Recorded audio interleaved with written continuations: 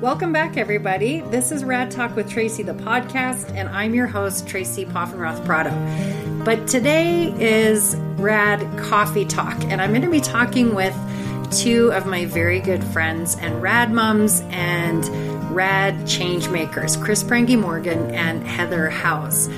Each month we're going to get together and we're just going to choose a topic, something that we all experience as rad parents, and have a casual conversation about it. So come and join us. We're glad you're here, and come be part of the conversation. I was looking really quick, Chris, keep your train of thought. I was thinking about why a parent of a child with reactive attachment disorder is one of the loneliest kinds of caregiver. It was a blog post back in November on the but that came to mind again this week twice. Like, I shared a part of my story, and the mom who doesn't know us, her eyes are like this, and I'm like, shared too much. She'll never let her kid come over. So, like, it's just So Chris, go on. So we'll come back. I mean, because last week we talked about a little bit about, would you do it again? And, I think we said that some days we would, some days we wouldn't. And we were talking a little bit earlier about, when our kids have healed.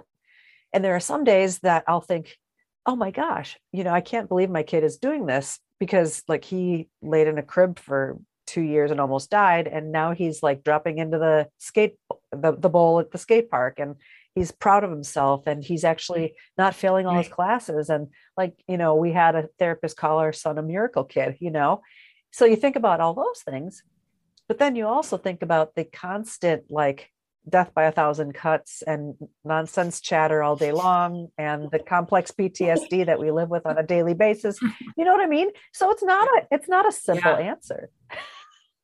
It really isn't. It isn't a simple answer. No. Death by 1,000 cuts. I know. I was thinking the same thing. Well, I was listening to our talking about the first coffee talk or whatever. I was listening to it and I was cracking up because this is so rad. But Heather sounds like she's whispering the whole time. Like there's people listening.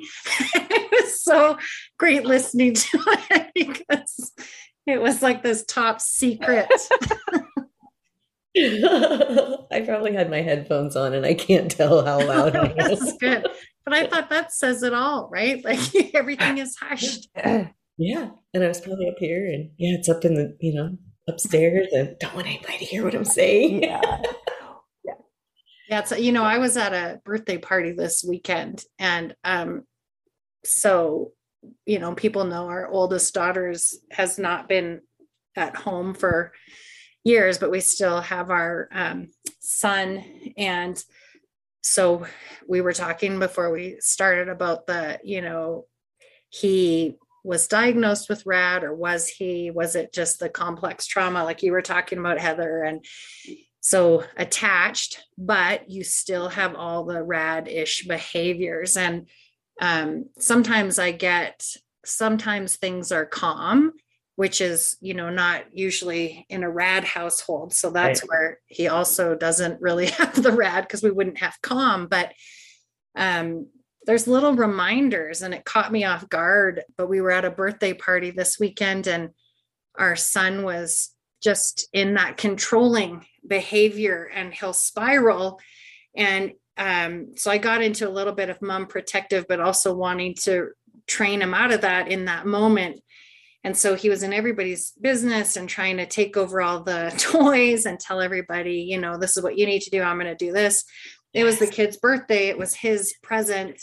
And our son's all over it because he wanted it and he wanted to take charge. And so I gave him, I just kind of whispered, hey, and went over and told him. And then he did something that required a little bit more of a panic, like, hey, and I said his name. And I didn't even notice it, because for us, it's common parenting. But I looked over and I saw one of the dads at the party, and he was watching me. But as soon as I looked at him, his eyes just went big and he looked away right away. And it was that, like, ooh, lady. Angry mom. You're too strict. Angry mom, like, ooh, and it was, he didn't mean any harm, but it was judgment. And, and you're at a party, people don't know you. You can't explain it. So I felt that that hit to your chest or your gut of shame, and you're all alone in that moment. It's not like I can go talk to another rad mom at the party. There wasn't one, and my husband was somewhere else. So I told him later, but it made me forget or realize I've forgotten how many of those moments happen in our days. And you just take it. And it's been a while. So it caught me off guard and it did not feel good. Well, the typical parenting, I mean, neurotypical parenting, like it's swung so far to the direction where like I grew up and like the kids next door were probably like the dad was probably, beating them, like they got spankings all the time. And, like it was probably over the top. And that was normal in the 70s, right? Like everyone got spanking. Yeah. So then it swung to the other side where we're asking our children, what do you want for dinner, Susie? I can make something special for everyone in the family, and the children get to make the decisions, and kids aren't equipped to make decisions. So they need structure. And if you're the kind of parent that provides the structure, now people look at you like, wait a second, that's not how it's supposed to be, when there's got to be a middle ground. Like, you know what I'm saying? Right. Especially for these kids who structure binds their anxiety. It keeps them feeling safe, right? Safe. Yeah. It's funny that you say that, because I almost find that I let my daughter go places, like I meet them parents, of course, but like, oh, a birthday party. Do I have to stay? Not because I don't want to, but because she will be so much better if I'm not there.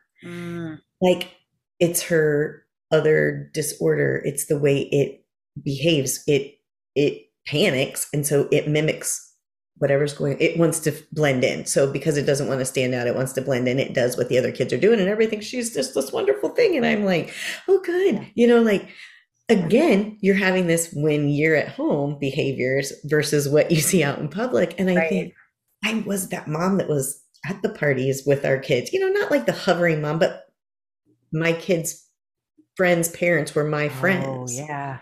So you went there and you did, and now it's like, yeah, I don't think so. I get it. It's a lonely place. It really is. Yeah. It really is.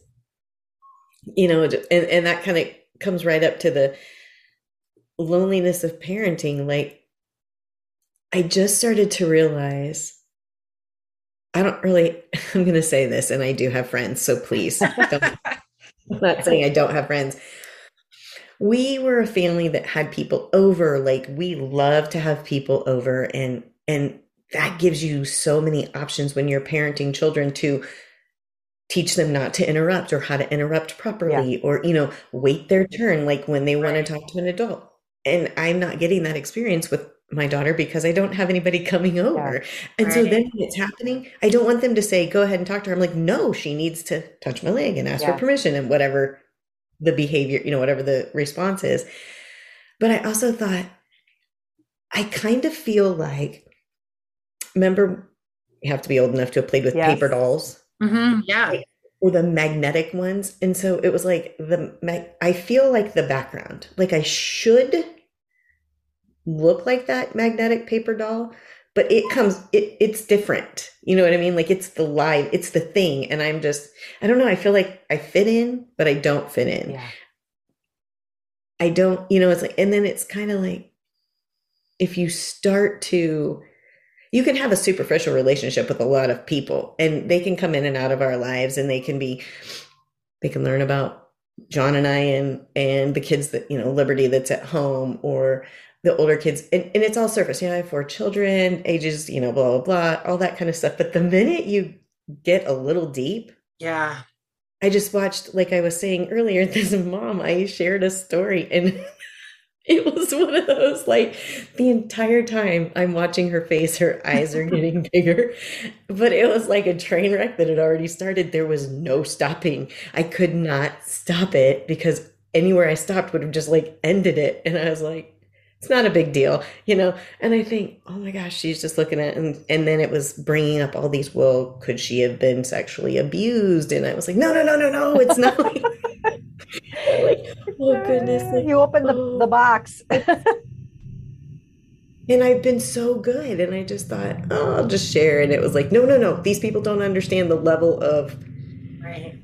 you are violated in so many different capacities on so many different senses that you don't Yeah. realize that is bizarre behavior. I like how you said Right. that in all these different senses, because you're right. You're bombarded with noises and sounds and memories and memories about memories. And like like for us it was food hoarding. I mean, food is still a Mm. trigger. We went to the Olive Garden the other day, and something as simple as ordering dinner, like it's been years and years, but like if you don't put the like a stop on the sodas that he orders, he would drink sodas like one after the Yeah. other. And like it's not a big deal. It's really not a big deal, but it triggers something in me every time. Like food for me is a trigger. It never used to be, but I'm just like, oh, Right. I, yeah, noises, yeah, smacking. And I Yeah. right, or I will say my son wasn't violent. He only tried to drown me in a swimming pool. Say that to somebody like that's a big deal. No, it's not. Right. Like, in this realm of Yeah. rap, No, no, Yeah. nothing. yeah, no. And And you're with right about, like, I liked too what you said. I agree with Chris. I love that senses, like, because it doesn't just come at you, it comes at you, yeah, always.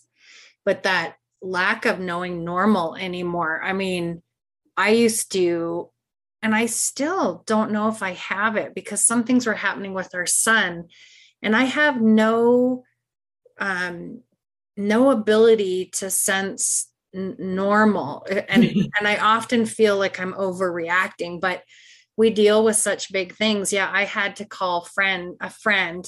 She was always my checkpoint and before I acted on anything. And every time I presented her with the problem, I could hear her jaw dropping over on the other end of the phone, like, are you an idiot? Of course, this is not normal, and oh my gosh, and no.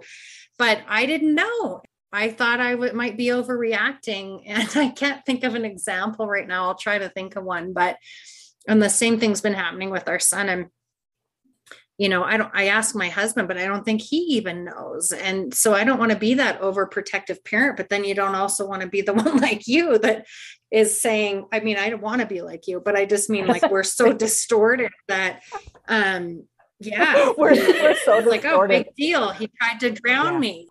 right, That's, and just that it's you don't even crazy thinking. understand the level of violation. Like Mm, one rad mom friend that I was talking to was talking about one of her children took her undergarments. And the first time that was so freakish and mhm. triggering and so violating. And Yeah, like the fourth time, it's like, oh, that's where that went. And it's like in some right. random place. It's like, yeah, I'm just whatever, Yeah, and because it's there's bigger like things. The sad thing to that is that the underwear thing becomes, because imagine what's worse than that. And sadly, we deal with worse Right. than that, right. right? And Yeah, she was that was not she's like that it was a big deal 10 years ago when it happened, but now it's just like, and I think about things that we're almost desensitized that's to what it certain is. Yep. things, even Yes, like how we should be offended by that or freaked right, out by that, and that's why I'm like, you're attacked on all these senses that you have no Right. clue. Well, right, because we have to be our kids' or their ego. Like we have to impart upon them what's right and wrong in a way that isn't natural for them. So like those types of Yeah, things, those morals and those kinds of values, or even with my kid, interpersonal reactions don't come normal. Like the give and right, take of relationships isn't normal. So like even when we're out with people and I see him interacting in ways that just aren't right, like it feels violating in a way. I mean, not in a like a real violent way, but violating to like me as a person, because I've always been so aware of other people's feelings and tuned in and all this kind of stuff. Even when we did our home study for our adoption, I said, I wouldn't do well with a kid with autism because like I'm such a people person and I would not do well with someone who doesn't get it. And our kid is like, he's got the PDD-NOS diagnosis, but I really think it's because of the attachment challenges from like the beginnings. Like there's something not connecting.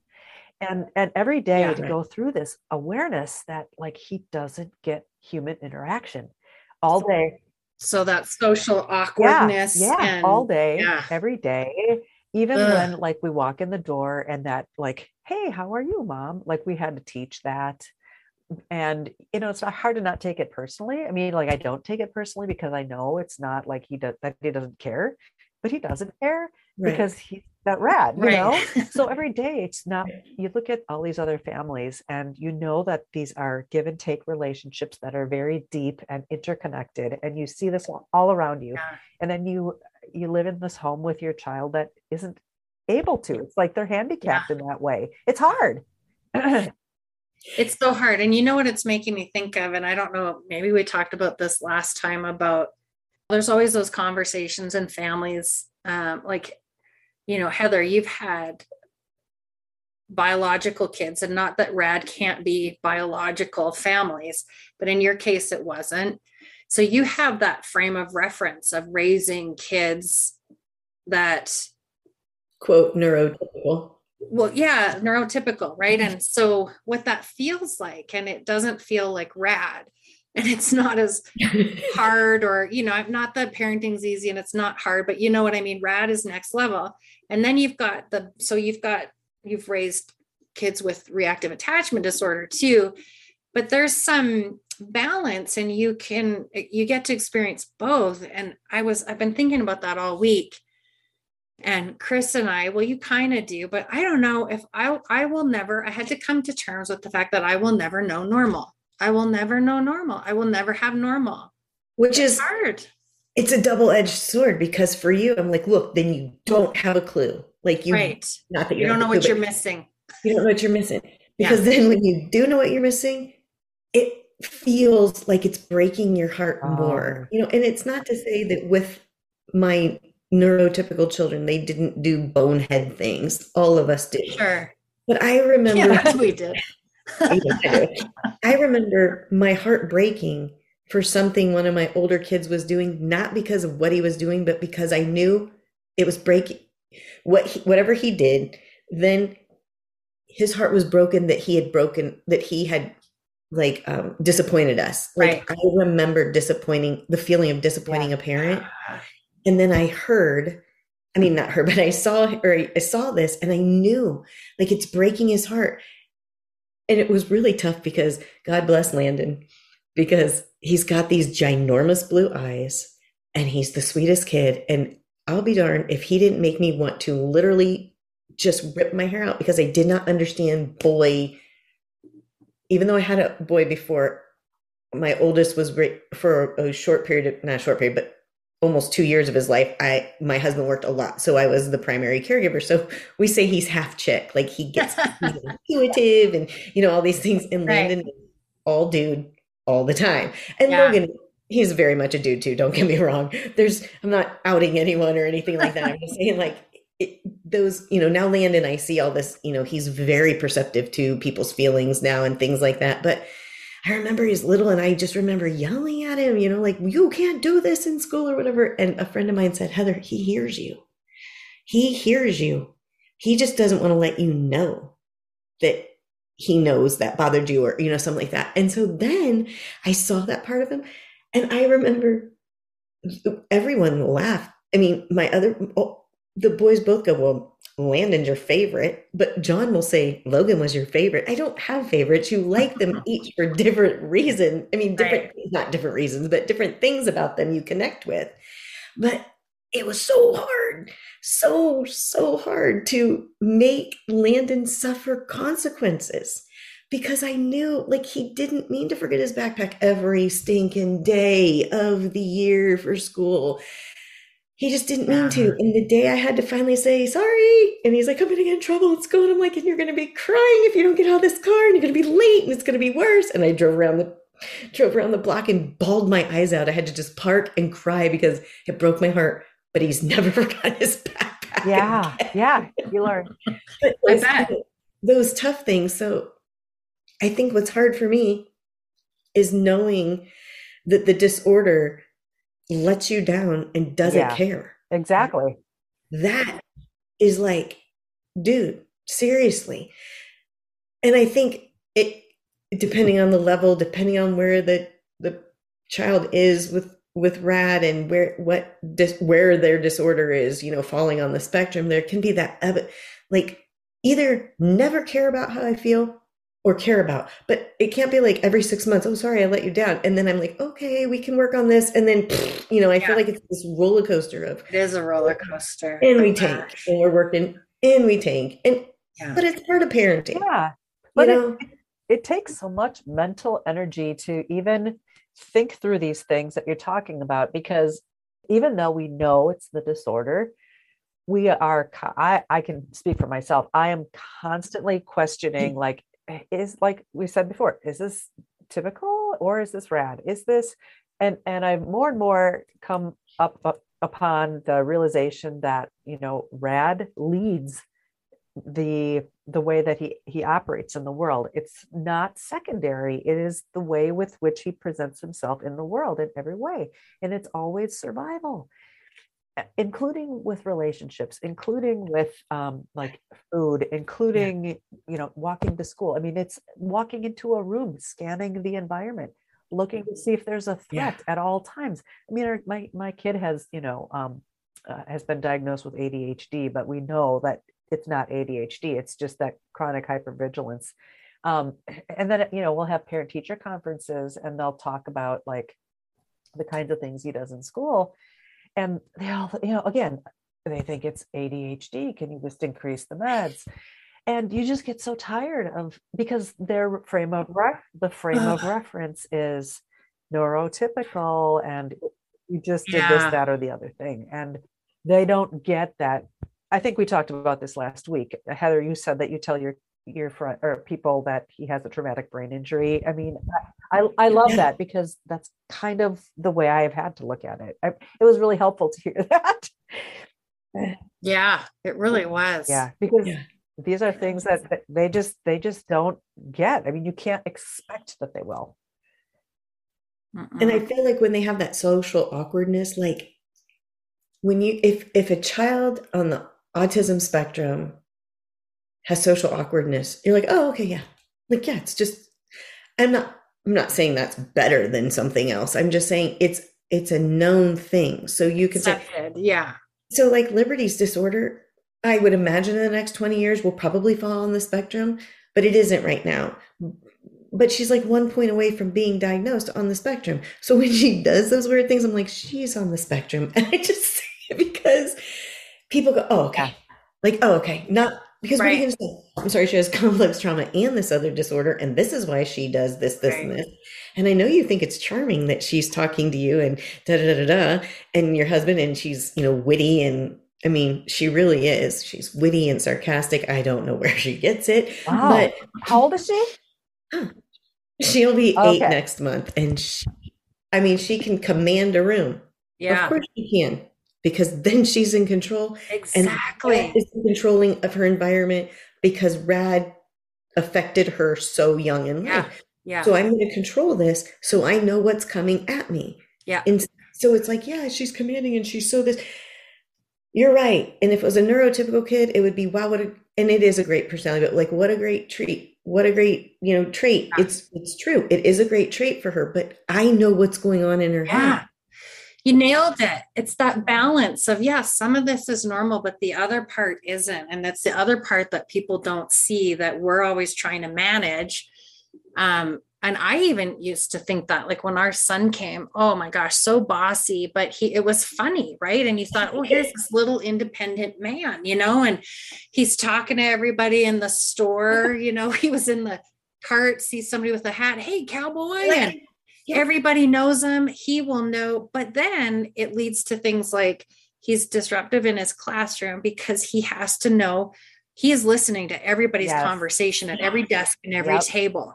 And he can tell you what's going on. And then he has to direct play, and he has to, help the teacher. He's bossing people around saying, hey, don't do that. I saw one of his emails the other day and he was telling a kid, you're not supposed to be doing that. I'm like, so some of it's funny. And yes, the positive is that, oh, it's leadership. But it's that other part that isn't healthy, and it's the hypervigilance and it's control. Because if I can control everything, then everything's okay. And if I can't, and what would happen is if he was on the playground, meltdown, tantrums, it doesn't happen. The tantrums and stuff don't happen now. It's still unnerving and unsettling, and it comes out in different ways. But I mean, that's what led all his tantrums and freakouts and meltdowns. Because it was that loss of control. I'm not safe. Yeah. My world is our apart. son used to be the little, my mother-in-law used to call him the little Marshall, or, because when he was like in third grade, but he used to do the same exact kinds of things. He'd be the last one to get his like snow pants, boots, and mittens and everything on to go out to recess, because if he dragged his heels, then the whole class would have to be, left behind. All that it was more like passive aggressive there. But then when he would do something silly and funny and be the class clown, and then everybody else thinks it's cute, and then I'm just rolling my eyes like, if you had any idea. But it's kind of the same thing like my son, and you'd appreciate this, Tracy, because you're a speech and language pathologist, but my son with his speech and language issues, like even that, like if you ask him to repeat himself like several times, it's like, hey, he gets to like reel you in because you keep asking him. Right. So I learned like probably 10 years ago, I'm not going to even ask him to repeat. I mean, when he was really working on his sounds, I mean, I really worked on it, but like now even in his IEP, it says that they're not going to be working on speech sounds anymore because he has no interest in, or no motivation at all. So they're just going to work on social skills, which makes sense. That's good. But like, when he's with friends and stuff, I'm like, I wouldn't ask him to repeat. He needs to make himself understood the first time, or, maybe twice. I'll give it twice. He has a cleft lip and palate. I mean, he's got some mechanical difficulties, but really my daughter had a worse cleft. My daughter had a bilateral, and she wanted to be understood. And she wants relationships. She doesn't want to have people like to suck people in. So they're like sitting in the palm of her hand. That's what he craves. I mean, negative attention. Hey, it's attention. Yeah, right. I mean, and again, I mean, it's not blaming. It's just one of the hundreds of manifestations of the way that he needs attention and wants to make people attached to him in that sort of way, like in a negative way. And it's not blaming, but it's hard to parent, and it's exhausting, and it's aggravating, and it's frustrating, it's annoying. Right? It doesn't make it any easier. And like what's I know what it is, but like the chatter, the incessant chatter. And it's not so. You mean like just talking all the time? Or just noise. Or tapping, like it'll tap. And my oldest said, and my brain is always going too. Logan and I's brains are always running. I mean, I don't know if you girls do this, but like if I have a moment where, say, I need to drive somewhere for extended period of time, I'm going to be alone, I can solve the world's problems. Just think, like I love that time to just think and dissect what's going on, and what can I do different, And so Landon tonight was getting ready to go. I said, it's a beautiful day to ride your motorcycle. It's like almost 80 degrees. And he's like, I know, I'm on my way. And I was going to share something with him that had happened a couple nights ago. So I said, when you're just riding, because I'm envisioning like you're out on your motorcycle and you're just looking at the beautiful scenery and you just can think and really get to know yourself. And I said, so when you're riding around, just, do you just think about stuff? He goes, Absolutely That's not. what I think. What? And I remember saying to John, what are you thinking about? And he's like, nothing. And I'm like, how do you think about nothing? How do you Right. think about nothing? Yeah. And so when Landon said that today, I was like, all right. And he's like, why? And I go, well, when I'm by myself, I like to like just work through things and really think about things. He's like, not me. Put on that music and done. And I was like, Yeah. Zone out. wow, I think how chill I could possibly be Mm. if I wasn't always on. But then I have two children, my bookend children are always on. And so it will literally be, I am preparing dinner or serving here. I'm dishing up plates. Can you stop? Can you just stop? Can there just be a moment where, and John's like, well, just don't pay attention. And I'm like, but it'll be the moment I don't pay attention, something is said. Yeah, I know. Right. I can't. And you can't tune it out. It's overstimulation. It's like having 40 TVs on in the room on different channels, right? Yeah. And Landon and John both can listen to the radio and watch TV at the same, have those both on in the house. And I'm all like, I know. no, I can't do it. I can't either. Overstim. Yeah. Oh gosh, yes. Well, No. it's that just PTSD. I mean, it really trips into that chronic hypervigilance that we've lived with. I mean, I never was like that before. Never. I mean, it's just really been since I rad. Like, honestly, I don't know. I think it's like wired my brain, like I think, the word you're getting on my, or the phrase you're getting on my nerves, like the nerves, I feel like the nerves get, and you're on it. You're getting on my last nerve. Yeah. One nerve. It's fried. Yeah. I wonder too, I was a very observant younger person. Yeah, me too. I could walk in a room, pick out things, notice things, whatever. I feel like I am blind. I don't pay. And is that just like a residual of the hypervigilance that we lived with coming out us? Like the disorders, hypervigilance, being so zoned, like I have to like, maybe it's the overstimulation by saying, I'll miss things. I'm like, how did I miss the fact that was right? Not just I'm looking for my glasses and they're on my head, right?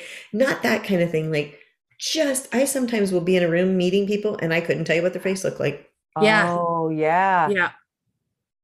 I almost feel like it's brain overload. Like, and you're protecting yourself. You're just done. There's no more room or energy or ability. It's maxed out. Right. And it's like a protective mechanism, just like no room for kids. Yeah. Shut down. Like the teacher on the Peanuts or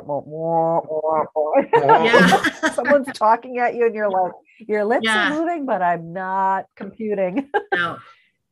Yeah, no. I know. I do feel that a lot. Like it's overload and like, please just don't put anything else on my plate right now. Like, yeah. Right. When the kids were small, it was. And I think there's different. Sorry. I was just going to say when my kids were smaller, it was worse. Because now they're gone more often because they're teenagers and so they don't have to be around all the time. So I buffer, I build quiet time into my schedule on purpose. I need it. You can do that. I'm just glad that they're at this age. But anyway, what were you going to say, Tracy? Well, I was going to add that you're saying exactly what I was going to say is I think when they're younger, when it's at its max and you're living in that, like I felt like an exposed nerve or all my wires were out, and so touch it and zap, zap, zap, zap. It was so easy to react or get triggered when it was all the time. You can't function. And then, there's times, like now where either kids are older or out of the house and things are a little calmer. It's more of like what you're describing, Heather, is just, I'm still kind of numbed and zoned out, but I do still get triggered, but it takes so much. It's not like I'm just that big exposed nerve that one little touch and zap. Right. But it's still there. Mm-hmm. And I think it makes us, that kind of led me in this thought of how often I'll be talking with a rad mom and I'll say, or they'll say, like, this isn't the parent I used to be. I wasn't like this before. This isn't the way I used to be. And I said, I will just say, like, I understand that, and that person's never kind of come back. Yeah. I mean, a version of that person Yeah. can, the innocence that you had, and the you weren't tainted, you weren't stained. I don't know, you know what I mean? Like, it can be your favorite shirt that still has a stain on it, it's still your favorite shirt, but you just can't wear it out in public or whatever, you know. And I feel like You can't go back. you can't go back. And I really, 2 years ago, I just decided I'm 50. I'm gonna do what I want to Are do. you 50 or you just decided you're going to be 50? No, I'll be 52 this year. Okay. When I turned 50, I just said, I was just like, I'm 50. I can do what I want. Yeah, you can. I can do what I want. I can make myself happy. And Yeah. not that I relied on someone else for my happiness. I don't mean that, but like making sure that, you know, your children are taken care of, your marriage is taken care of, your friendships are taken care of, you being a child, you know, your relationship with your parents is taken care of. And it was like, whoa, my little inner child was like lost. Yeah. I still don't do a lot of stuff for myself Yeah. in other people's eyes, but my love language is like doing for others. Yeah. And so it often Yeah. fills me up, but I can also catch myself if it's not reciprocated. And I'll get so tapped out, and Amy will go, it's because you're not filled up and you're giving and giving and giving. And I was like, but that's what I like to do. And she's like, but there's nothing left to give. Yeah, you can't give it all. Oh, okay. So I've got to, you know, refill. But I think I hate the word self-care. Yeah, I do too. Oh, thank you. It's Yeah. like, I know, like take good self-care. And I'm like, I'm eating ice cream as my self-care this week. I Yeah. just eat ice cream for breakfast. That's my Yeah. self-care. Yeah, of course, that's not a good habit. I mean, that's just And when you were jacking you up. saying you take care of yourself, my mind went straight to the gutter. And I'm not going to say what we talked about at the end of the last session, but that's exactly where my mind went. I was like, did you order? Oh yes, that's our after hours rated coffee. Cheers. The late night coffee talk.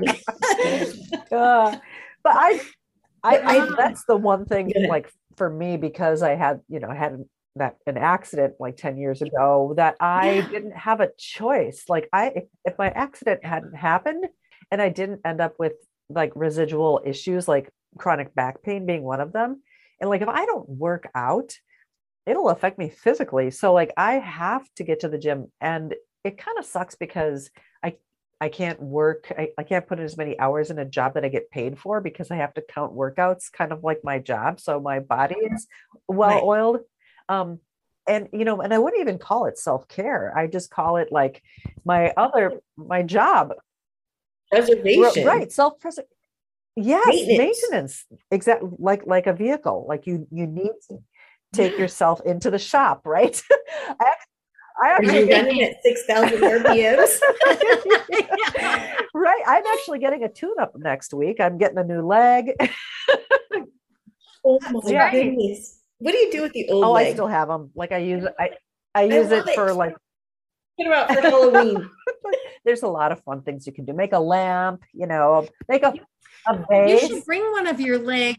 There's a church here that's really known for miracles. It's an old church in a little town, an adobe church, and this dirt that replenishes itself. But there's people bring like there's crutches all over the wall, and just pictures of people who've been healed. And so when you come out, you should bring a leg and nail it to the I could. wall. I've got some like leftover feet too, like prosthetic foot shells. I could bury one like sticking out of the dirt. You know, I'm having visions of Breaking Bad right now. Oh yeah. But And for listeners who don't know, Chris is an amputee, I am. which I'm sure you figured out. Yeah. Well, and that all factored in. Well, I won't get into that. But anyway, so yeah, for me, I had to learn. It's not self-care. It's maintenance. Yeah. It's like oxygen Right. for you. Yeah. Like, Yeah. yeah. And I have to tell the family, like, look, I'm like, my daughter, I had to pick her up from school today to take her to the dentist. And I'm like, find something to do for half an hour, because I'm going to be getting in the pool. And I can only get in there at 2:00 because otherwise all the lanes are full. and I will get there. You're Right. gonna just have to wait. Like the previous version of me before my accident would have been like, okay, what time do you need me there? I'll meet your need. Now it's like, no, I need to meet my Right. need first, because if I don't do that, then Right. I'm not going to be there for you, Right. Right. It's not Right. optional Right. anymore. Right. Yeah. Right. But I Yeah. think we all kind of Yeah. have learned that to some degree, just through experience, like with these kids. Maybe some more than others. Like, I mean, for me, I remember going into the bathroom when my kids were young just to like have a break and like telling them that mom needs time right now and feeling guilty about it. You know what I Yeah. mean? All these years Yeah. later, I think we were talking last week. I think, Heather, you were like, "Oh, are you dead? Okay, you're not dead. You're fine." Yeah. Yeah. Again, those standards, right? Right. I know, and it does. I think my guilt came from not even knowing we had children with reactive attachment disorder. I just thought I was this parent who couldn't handle it. I didn't see other parents hiding in their bedrooms and hiding from their Yeah. kid, coming home and going straight up there. I would literally take off for a weekend or an overnight. I don't And even it know sounds that really happened. great. Pardon? I don't even know how you got that to happen. Well, I made it happen because it was like escape. I didn't know what was happening, but didn't I either. had to leave and I felt guilty. But luckily, because my husband was able to be okay with it. He was more, and I say this in the nice way in case you're listening, James, but kind of clueless. Like he just, and clueless isn't a great word, but he just handled it. You know what I mean? Like just shut it off. And not to say he wasn't going through stuff, because he was, but I just knew if I didn't do this, I wasn't going to survive. But then I would get there and all I would do is sleep. I didn't do any of these lovely, like, oh, grab yourself a bottle of wine, watch your favorite movie, eat popcorn. No, it was recovery. Like it was recovery. Yeah. To go back into the battle. And then I needed to recover again. But as I was there, the sleep helped. But I just, my mind was always racing. Like, why are you doing this? I'd feel guilty that I left James and he doesn't get a weekend away. Why do I? And am I just so introverted that I was not meant to have kids? Like, this is a lot of stimulation. And why aren't other people doing this? But I knew I had to do it because I knew if I didn't, I wasn't going to make it. I remember saying to John, but you get to drive to work by yourself and listen to whatever you want to on the radio. I was so envious. Right? Of that time. Yeah. Whether it was with the first two or once we adopted, like no matter what, it was just one of those, like, you just never get your own time. And I don't know if we talked about this last time, but there's this big to-do in my life since the beginning of the year about me time. And I misphrased the me time. I was speaking about the time when everyone's asleep and it's quiet in your house. Yeah. And you can't run the vacuum or anything. So it literally becomes all you can do is something you want to do. Right. And that time may come at midnight to 3 a.m. Yeah. And don't judge me because that's the time I want to take that time. And it was, turned into this, well, do you realize how much my husband is the most amazing creature ever? But like, he'll make a comment like, well, do you realize how much me time you actually get? Like, it used to be like, well, you're on the phone talking to people. Oh yeah, no, it's kind of like your job, or if in the middle of working, I'm painting my nails or something. Right. And I'm like, that's not right. Quality me time. It's like, is it me time or is it work time? Oh no, I didn't know I had to decipher between the two. It's called multitasking. I was just going to say, terrible. But it just got down to this, like, I don't get on you for getting up at, 5 o'clock to be to work at 6:30 or 7. Right. I don't dictate what, he used to, like, he likes to get up and get out of the house before the rest of the family gets up because otherwise he won't want to go to work. He wants to hang out at home. So get up, get out. I'm not judging you for that. I just don't like mornings, or I'd get up and I'm right. Yeah. Same here. But I just think that's where we tend to just find these little, that's like when I was saying we never can go back. I feel like for a long time, always like just grasping and struggling for a moment, Yep. a moment that just wasn't chaotic. Yeah. And, for a while, my moments were just like I was saying, recovery. So even in those wee hours of the morning, I was either coming down from my jittery PTSD to like a lower level of it, but never hitting normal. And then there's times now where I feel like it is quality. And I actually do have moments where I'm actually enjoying that time. And I think, the further you get in, the less I give a F. You know what I mean? Like I've let go of that self-judgment and whatever. Like you hit the who the F cares anymore. Like judge me, don't judge me. I don't care. Right. Like I'm 50, like I know. You know when it really hit me was like we were talking about sleep, and my rad used to kick the wall when everyone else was trying to sleep, make noise, because our bedroom was and now we're living in a 2-level house and his room is right above ours. I don't know what I thought when we moved in here. Like I must have had a total brain fart. And it's not as bad as when he was little.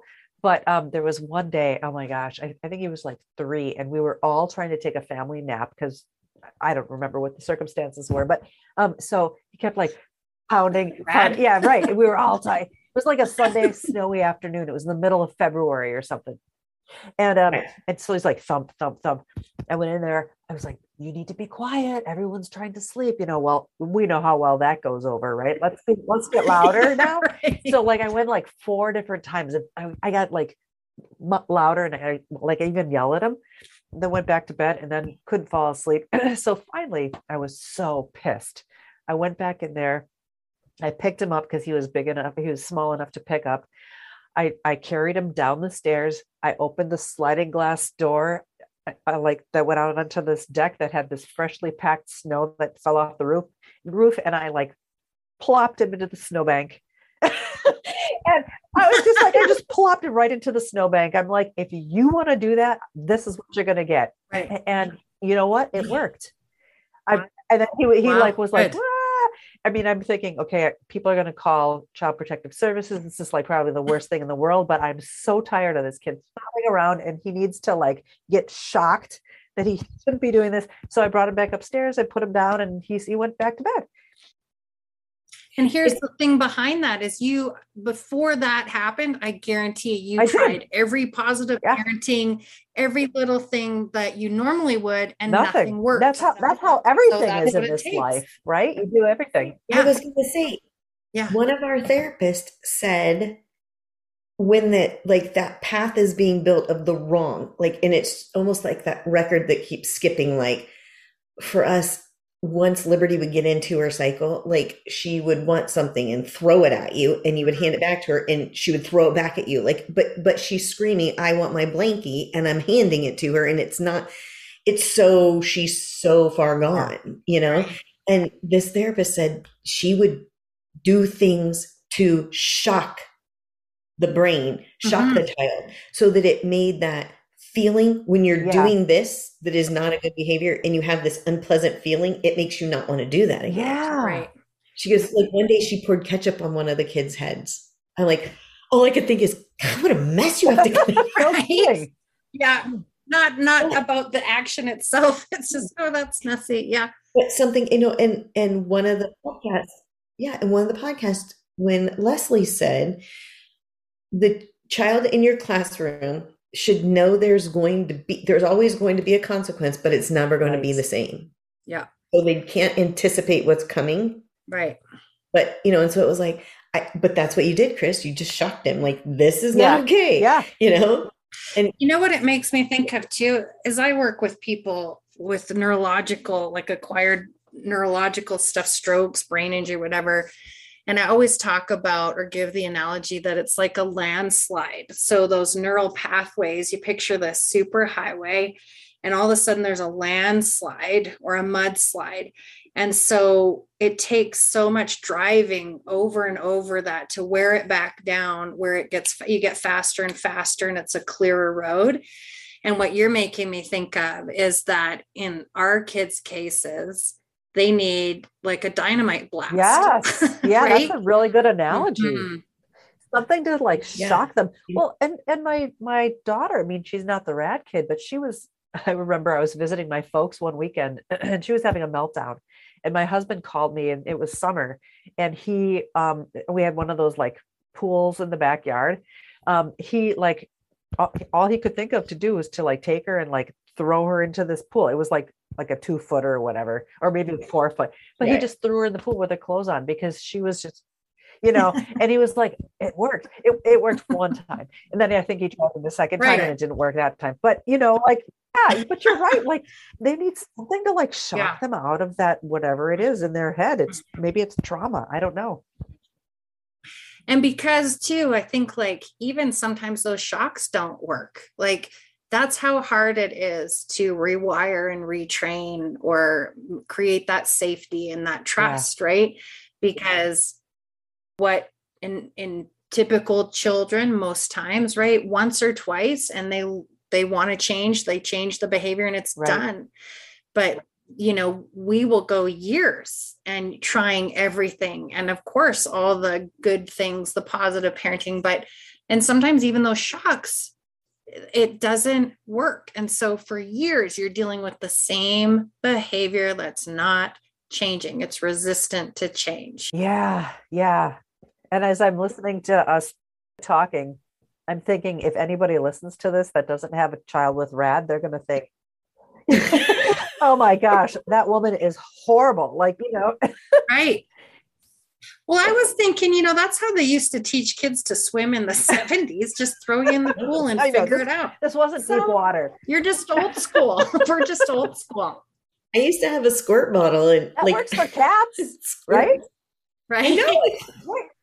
But that's, I mean, it's whatever works. We always talk about that. You can only do it once or twice because then it becomes you're in the middle of this meltdown and you get the bottle, and it gets even worse. Right.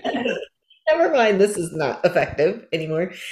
And I think as RAD parents, if we could just understand that it's don't live the definition of insanity. Don't continue to do the same thing over and over again and expect a different result. Change it up all the time. Right. Maybe. Keep them guessing. I just don't have that many tools in my toolbox. I think the guilt comes in, or it came in for me, because the things I had to resort to were atypical. And they did feel like, throwing the kid in the snow, locking them outside for a minute, doing whatever, the ketchup over the head. Thank God that was a therapist, right? They can get away with it. But, I think you don't look around and see all the other families around you doing that. And it feels bad. Like, and that's where I think that guilt and feeling like a bad parent and what am I doing? But it is because, like we're talking about, you deal with the same behavior year after year and you try all the things that doesn't work and out of it comes that you want to help this kid and you need to help yourself and your family. So you really are doing whatever it takes. Right. You're still coming from such a good place to like, we need to fix this. But it's like Guantanamo Bay tactics, I don't know if it's that bad, but it's kind of like it feels that bad. Anybody. But it feels that bad. Like I felt like it feels like you're waterboarding. You're not, but that's how bad it feels from a parent perspective. I also think. Go ahead, Chris. We had a therapist that suggested this book called The Dog Trainer's Guide to Parenting because he said it would work with our child. Like because he said seriously, I mean, it was written to parent kids like our kids because they need the structure and they need like that concrete expectation and it really worked. I mean, this was a therapist telling us this, so like right. It's that our therapist would be like, well, you want to reward the behavior you want to see, and I'm like, do you know how hard it is to reward what you're expected to do? Like that's so tough. But if you think about a baby and then as they get older and they're gaining a little more independence, and then you've got this 2-year-old, 3-year-old, and you're fixing lunch and you're giving them water and they want juice and we have a meltdown, or you know what, you're getting water, do you want your red cup or your blue cup? Like, we do that at such a granular level as we're raising these children, raising children, babies. I mean, it's that natural, like, there's a natural progression as you're raising kids as they're growing. I mean, neurotypical children are growing and gaining more independence, and they're leaving the nest and they're doing these, blah, blah, blah. But you're feeding into that and you're nurturing and you're receiving back. And when you have a child who cannot receive love, it's so maddening. And then you think, like, all these things we're trying to do, just put that into perspective, that that's your husband acting like that. How many of us would be like, Tracy, Chris, I've got the U-Haul, you are out of here. He is not responsible. This is not okay. And it's that whole, why is it, I mean, not to why sound, do we have to tolerate it? Right. And I don't want someone listening to come back at us like we're saying our children are like these horrible people, which they're not, but they have learned abusive behaviors as their only mode. Yeah. Right. They're wired in abusive nature because they were abused or neglected or had some trauma that felt abusive. Right. So that's the way they operate. Yeah. Right. But it doesn't make it okay. No. And it's not okay for you or for them. Right? And so even though there's a reason behind it, it's still not okay. And it doesn't mean you have to take it. Right. And that's what we do, is we find ways, right? Like, and there aren't always ways, and that's a big frustration, and you don't have to take it. And I think, so often I would say, maybe we aren't the final family. Yeah. Maybe we're just the stepping stone. Maybe I wasn't put in their lives for forever. You might have thought it. My perception of what we were doing could maybe not have been the ultimate plan. Right. So, and knowing that you're not giving up, like, there was a time that John was like, I'm done. And I remember it was like, you have watched a rad behavior for 2 months. I've been doing this for 9.5 years. You're waving your red flag or white flag 2 months. Like, man up is all I could think. Like, what are you talking about? But then all of a sudden, given this, all right, find an attorney and we're going to, whatever, we didn't know what it was called back then, but reversed it, whatever. And I was just like, oh, I didn't even know what rad was. We had no clue. Right. So it was still like, oh, I don't know that I'm ready for that, but I'll get you a number and you call, and you get the questions answered, or answers to your questions. And I just was like, have I done everything? I just felt like there's still something, like, it's not natural. And then I realized, when we learned what rad was, we didn't have a therapist that knew anything about it, but bless this therapist's heart, she was like, we will just learn together. And she, thank goodness, gave that attempt, obviously not something you can learn on the job. No. Yeah. So, I don't know where my train of thought was going. I hate We were that. talking about making the phone call. You didn't know what rad was. So, but I remember saying, once I finally knew what rad was, and once I knew what I came to my rock bottom, if you will, that said, this is where we're going to go for treatment. And I fought like the Dickens to get that treatment for him. And if that didn't work, I'm out. This is where I draw my line in the sand. Like, and I remember, like, I was going to be gone 15 to 18 months, and 2-3 months in, and we're getting this call, he can come home. And I remember calling Amy like, oh my God. And I'm like, panicked. He's coming home. And because I even tell Legend now, when I took him when we got on that plane and we took him and we got back on the plane to come home, did not care if I saw him ever again in my life. I was done. Wow. Yeah. And I think now looking back, I don't know if it was like, it wasn't out of anger, I'm done. It was just like this is my line in the sand. So things have to be different or we are done.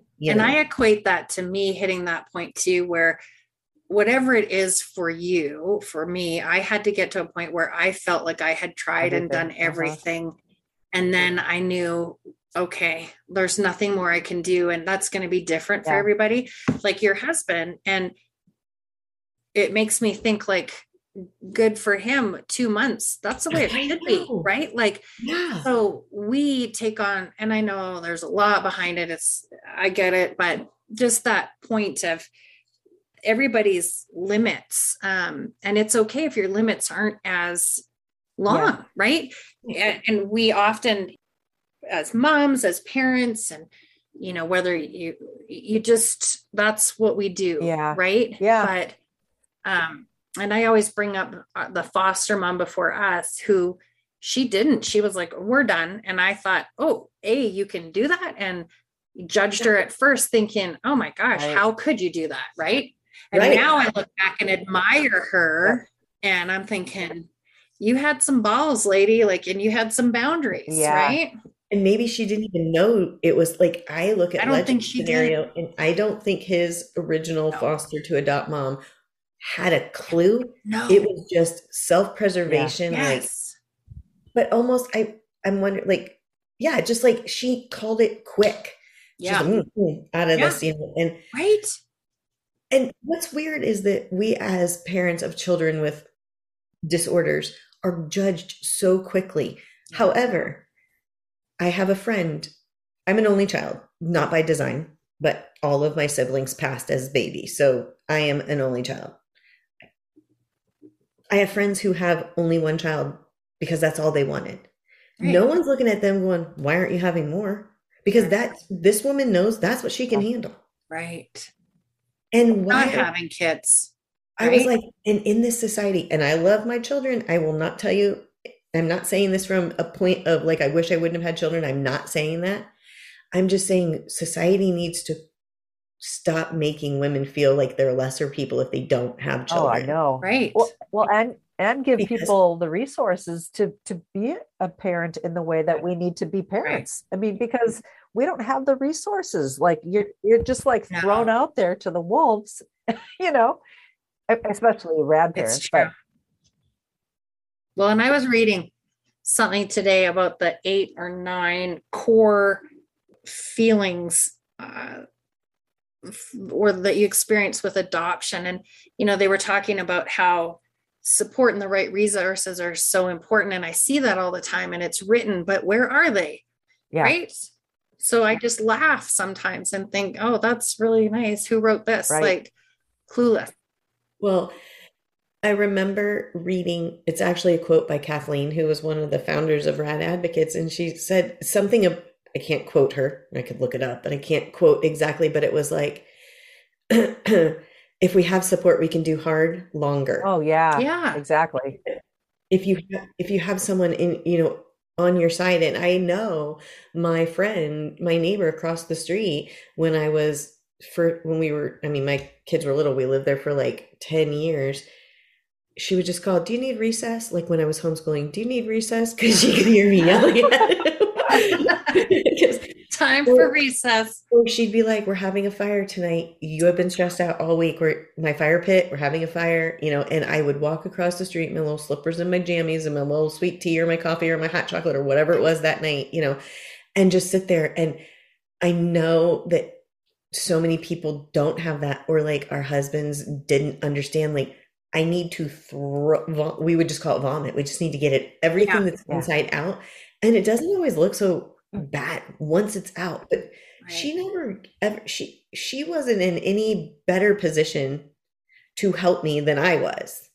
She wasn't 2 steps ahead of me in the rad world. She had no clue. She would tell me time and time again, I do not see what you're talking about, but I do not think you're crazy. I am not telling you it doesn't happen. I just don't get to see that. So it was like continually reminding me that, like, literally she understood I was not insane. Yeah. Right. Like, that in itself is such a relief. I think that's why I did it for as long as I did it. And Yeah. Well, even as we talk with, like, parents that we have these support groups with, the thing that keeps coming up over and over again is like how much of a balm it is to know that we're not alone. I mean, really, like, we can do hard longer. Like when you hear the stories that other people have that sound so much like your own when there's nobody in your the world outside of the rad world that is dealing with this. It's like, Right. thank you. I want to give you like a cyber hug, you know? Yeah. Yeah. Like we started going to a new church, and a friend of ours who goes there wanted me to meet another girl because her son was just diagnosed with rad. And the woman walks up to me and is like, introduces herself. Do I remember her face? No, because we just had this conversation. I cannot. I couldn't remember her name, anything later. So I'm asking my friend. And then that was like 8 weeks ago, and I never saw her again. And I was picking up Liberty on Sunday, and someone said her name, and I went, that's her name. And she turned around, and I literally wanted to be like, please just be my friend. I'm telling you, it's going to be better. You're not going to feel all alone. Like, Yeah. I just wanted to be, but I've got to let her get to the point where Yeah. but it's like, just come here, just get over here Yeah. and be with me Yeah. because this will make you feel better, Right. Yeah. because even bless their hearts, the people, like, well, we want her child to be able to participate in this and that. And, we have, and she, I believe if I'm hearing correctly, it's pretty severe rad and very physically aggressive. And that's really tough. And the people that are in her life are doing such a great job. But I also know in conversations, they have no clue. Right. It's not that same not the same bond or level of understanding and support. Yeah. When you just you'll hear that little, like I said one day, it's like the devil in your home. Yeah. You cannot fight the devil. And one of my friends goes, Heather, Jesus can fight the devil. And I was like, okay, you don't get it. Like, I don't mean this in a theological manner. Right. I mean, it is a TV show that I started I watched. And of course, it's called Evil Lives Here. And it's about, like people that you're related to or that So the first story was 100% rad. And I was watching, I think I was texting Chris going, oh my God, this is, but the sad thing of it, I won't even, if people want to watch it, they can watch it, but it'd be super triggering. So I don't recommend it, but ended up being a school shooter, and it was definitely rad, among other things. And things would flash across the screen, like, oh, she would say it, and they would show the words across one. He only targeted me, the mom, and there were just all these. I was like, oh my God, oh my God, oh my God. But at the end, what was so disheartening, and this made me realize, like, still there's so much work to be done, is she was still so distraught and beating herself up. Could I have done more? Maybe I shouldn't have. Like, there was an instance where it was her stepson, and he would go into the daughter's room and steal money. So he was coming out of the room with a bag and out of his sister's room. So she confronted him and said, I need to see what's in the bag. You have a history of stealing. You can't steal from your sister. So they got in a little bit of a tussle. She was trying to grab the bag, and she grabbed the handle, and her arm swung up, and her ring cut under his eye. So at the end, and so stuff ensued from that, which wasn't great. And again, if you watch it, you'll be like, rad, rad, rad, rad, rad. But at the end, she didn't want to do the interview. And at the end, she was still talking about, well, maybe I shouldn't have confronted him. Maybe I shouldn't have done this. If only I hadn't. She had no idea it was rad or whatever it was. And she's still to this day tormented by it, and beating herself up as a mom. It sounds like, when I used to work in domestic abuse shelters, or, like places where women would come, it's very much like a domestic violence situation. I mean, it's only your child. And that's the thing people need to understand. Like, folks who don't get it, I mean, it's not always physical, I mean, and when it is, it's hard, but it's hard when it's like the insidious, incessant chatter, or the control games, or, all the other stuff that we've talked about. It's just all hard. Yeah. And then the aggression and violence and threats. I mean, that's another level of it all, right? And not even realizing, we're going to come back to shows like that. I want to come back to that. But I remember a therapist somewhere I was watching or reading or listening or whatever said, you need to have it's our right. I think we get to have physical, emotional, spiritual safety. Yeah. And I was like, I just physical. Like, and I understood emotional abuse, like I in domestic violence situations of spouses and old, grown up, if you will. But I thought that's when, even back at the beginning of this conversation, the level in which we are violated is so, everything, your personal space is violated, your brain waves are violated, your mental capacity is violated, you physically could be violated, emotionally, like the toll, it's just eroding you. Yeah. And, just all the time. And I just think, oh my gosh, I don't even know how to explain it sometimes to people. But it's not that I don't want to meet neighbors and hang out with the neighbors. I don't know that I have the I energy. know. Yeah. Even something as simple as a car ride. My husband and I talk about this a lot. I remember going on trips with my family as a kid, and my parents would talk, and I didn't have a clue what they were talking about. I would be, looking out the window, talking, reading, whatever. I didn't care. Right. But our kids, when you're in the car, they are keyed into every word you say. Even, I mean, Right. and I know some people might say, "Oh, all kids do that," but like they are so keyed into every nuance. And that's the difference. Yes, some kids may do that, but not for the intent to control your life. Right. Not for the intent to control something. Everything. And everything. I remember, like, we have this, you can't see it. Of course, we're on a podcast, but you girls can. We used to have this joke, like pretending like you had a limo and you could put the window up. So like if Dad and I were talking, I'd be like, like I put the window up. Yeah. Conversation. This is not for you. Right.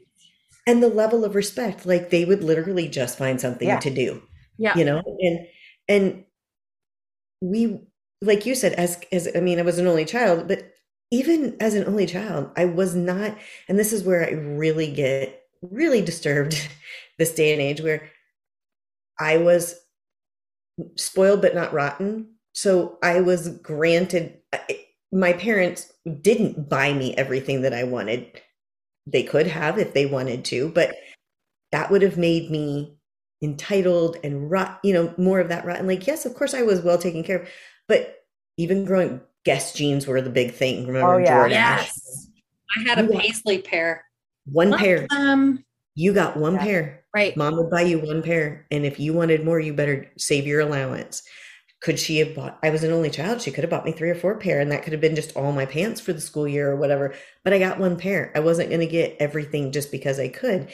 And years ago, a friend of mine was only having one, and she asked me something about being an only child. And I said, I'll be honest with you. The thing that I think I could impart to you, the wisdom, is your child does not need to get something in the grocery store line every time, because you can afford it. That $1.29 candy bar. Sure. You want that? Sure. But no, because you need to learn you don't get everything you want when you want it. And it's like, I listen now and, oh, well, he just wanted this. All right. Like Liberty at almost 8, she'll go, I want. And if I've heard I want like all day, I'll look at her and she goes, I know, children in hell want ice water. I love it. That's what my mom used to say to me. Well, children in hell want ice water. I guess you're not getting it. And so I will say to my I have kids, not heard that. Liberty will just look at me and go, I know. Children in hell want ice water. And I'm like, well, then, I'm not buying it for you. Like, right. And there also becomes no value in getting everything you want. Yeah. Every time, then nothing has value. So that was just this whole pendulum, swinging away in parenting. Like, I am not depriving my kid because she doesn't get a stinking candy bar in the grocery store line every single time we go through the grocery store line. No. Yeah. But you mentioned, I wanted to go back to the shows. People go, oh my gosh, is this a really good thriller? Nope, I lived it. Thank you. Don't yeah. And that's why the trigger warning I always attach, and I used to love watching those, but now I just spot all of the stuff. Yeah, and it's not always rad, and not every adopted kid has rad. And but yeah. I'm reading a book right now, and these two were adopted, and then mom and dad had a biological. It's just a chick breed. It's Right. nonfiction. I mean, it's just a book. It's none of it's real. And this kid, the older two are adopted, and he's old now, and he's like, I just wanted to always keep my room clean and do all my chores and take care of it because I didn't want my parents to give me back, and they gave us, my brother and I, so much. And I'm thinking, what freaking planet were you adopted from? Yeah, really. Well, and here's the thing, I was adopted, right? I did not. Heather? No. You did not. No, and neither did Chris. And you know what I realized? We have support groups together. We do. Yeah. But that's the difference. Like, I didn't realize it till Chris was like, I had no idea. And I thought, what? And we're like, we've known each other this long. And then that's why I asked you, but that's bizarre but that's the difference. Like, But look at the era you were raised in. Oh yeah. And it was, there was more of a village, and right? And there was an expectation of how children behave. Yeah. Yeah, that part, and what I can say is I definitely, and I won't get into my story, but I definitely know there were attachment issues, and mostly with my mom, but she had also lost a child. So she had my sister, had another daughter. She died of leukemia at 2.5. Then my brother was born. And then for reasons they had to adopt after that. So I was adopted. So, things you don't know when you're growing up, but it was really hard to bond with my mom. I do remember having a lot of anxiety, and I was 3 months old. So I can really relate to, you don't know what's happening, but stuff. But it was just attachment. It wasn't reactive stuff. And it wasn't, and now looking back, I'm sure part of that was, how hard would it be for my mom to bond with me after losing a child and having it? I mean, there's just so much behind it. But yeah, I mean, it's interesting to me. And I think my experience was not my kids' experience. And yeah, it's just interesting. It doesn't have to be reactive attachment disorder. Yeah. So I didn't really even expect it. I expected hard. I expected like a transition time, and sure, attachment maybe like slow, but yeah. I think what you're sharing a little bit, Tracy, reminds me a little bit of my daughter, because I know you've shared that, you have this tendency to want to be achievement oriented and, very focused on, maybe a little bit perfectionist or whatever. And that's exactly how my daughter is. Yeah. Just a little, yeah. I mean, and we'll have these conversations about, I think Brene Brown has a recent meme that's out there. She says, I am a recovering perfectionist and a aspiring good enoughist. Yes, I just posted that about Did myself. Oh my gosh. On Facebook. I love that good? Yeah, I said that to my daughter too. I saw that meme out there, and I was like, Jade, this is something you have to put up on your door of your bedroom, because good enough is fine. Good enough is fine. That's what my therapist tells me. And I'm like, it's not fine. But it is fine. I've learned, what I've learned, and I won't get into this either, but cancer taught me to let go of perfectionism. And then this, I mean, no, you've got no pride left. None. Yeah. But that you are, Chris, talk about good enough parenting. We should talk about that sometime, because I love that. That's a good topic, because it really would feed into understanding that I'm not going to get a college graduate out of my rad kid. Yeah. Like one of my kids, not all of my kids are going to go to college. Right. And that's okay with me. I didn't go to college. I'm good enough. I'm going back to college. I was actually accepted, FYI. Ooh. Congratulations. Here's the thing I have though. How are you not accepted? I have no idea. What do you mean? This big thing when my oldest was, applying to colleges and would it be accepted? And I'm thinking, what is your criteria for not accepting or accepting? Like, I guess high school kids, like what's your flunk out rate going to be? So I guess Yeah. you take me. But I'm like, I'm 52 and you're going to tell Right. me I can't go to your college. It's a private little college. You're going to tell me, okay, whatever. But speaking of, when we're talking about we don't remember things, I'm like, how are you going to study? How are you going to? This is going to have to be stuff I care about right now. I'm telling you, we're going to have to be like the STEM project here. Like I'm going to have to, learn about beavers or something, whatever it is. Like everything has to be all about whatever animal or whatever, topic, because I don't think that I'll remember. But so are you going to school to become a beaverologist? I don't know what I'm going to be. Oh. They ask you, what do you want to do? Why are you doing this? Because I want a degree. Yeah. Because I think I know what I want to be when I grow up. And so I like to learn. Yeah. Well, but I can't put letters after my name so that, like all of us rad parents should get letters after our name for our experiences and expertise on BS. Yeah. Too bad they can't give credit for life experience, Yeah. Because I know so many therapists that are out there that I graduated with that I would not go to. I don't care how many letters they have after their name, but I know a lot about them. And I'm like, no, I want to go to somebody who I really trust because they've been through shit, I remember a president. I don't know. I remember years ago, and I was thinking, if you're going to leave my country, I think you need to have sampled, like drank alcohol or like broken a rule or, whatever it is, like, whatever. You need to have done these things to know what it's like to live in America or to know what it's like, because now we've seen this whole legislation. I mean, these shifts in we have a problem. So let's, maybe it's this whole thing with families first now. And like, we have no group homes.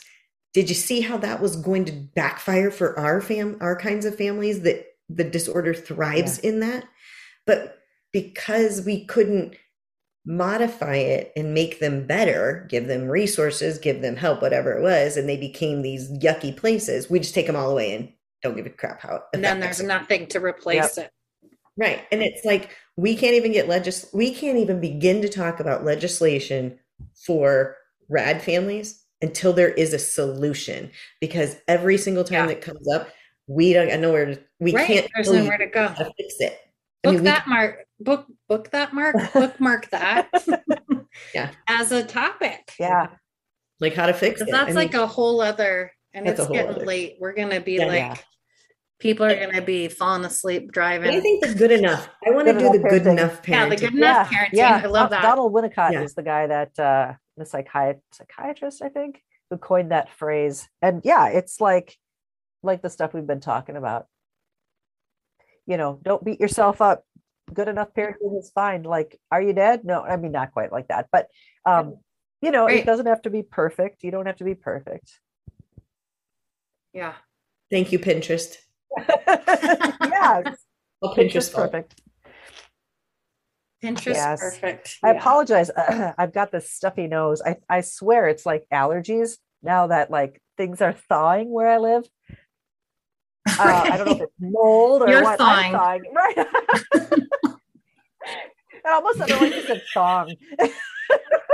Oh. No, it's not my thong. Now, when you stop the recording, we have to tell you something. Oh no. Is it another product we need to order, Heather?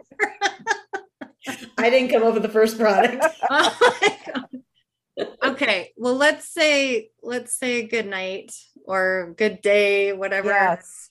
And we'll see everybody. We'll be here next time. This was fun.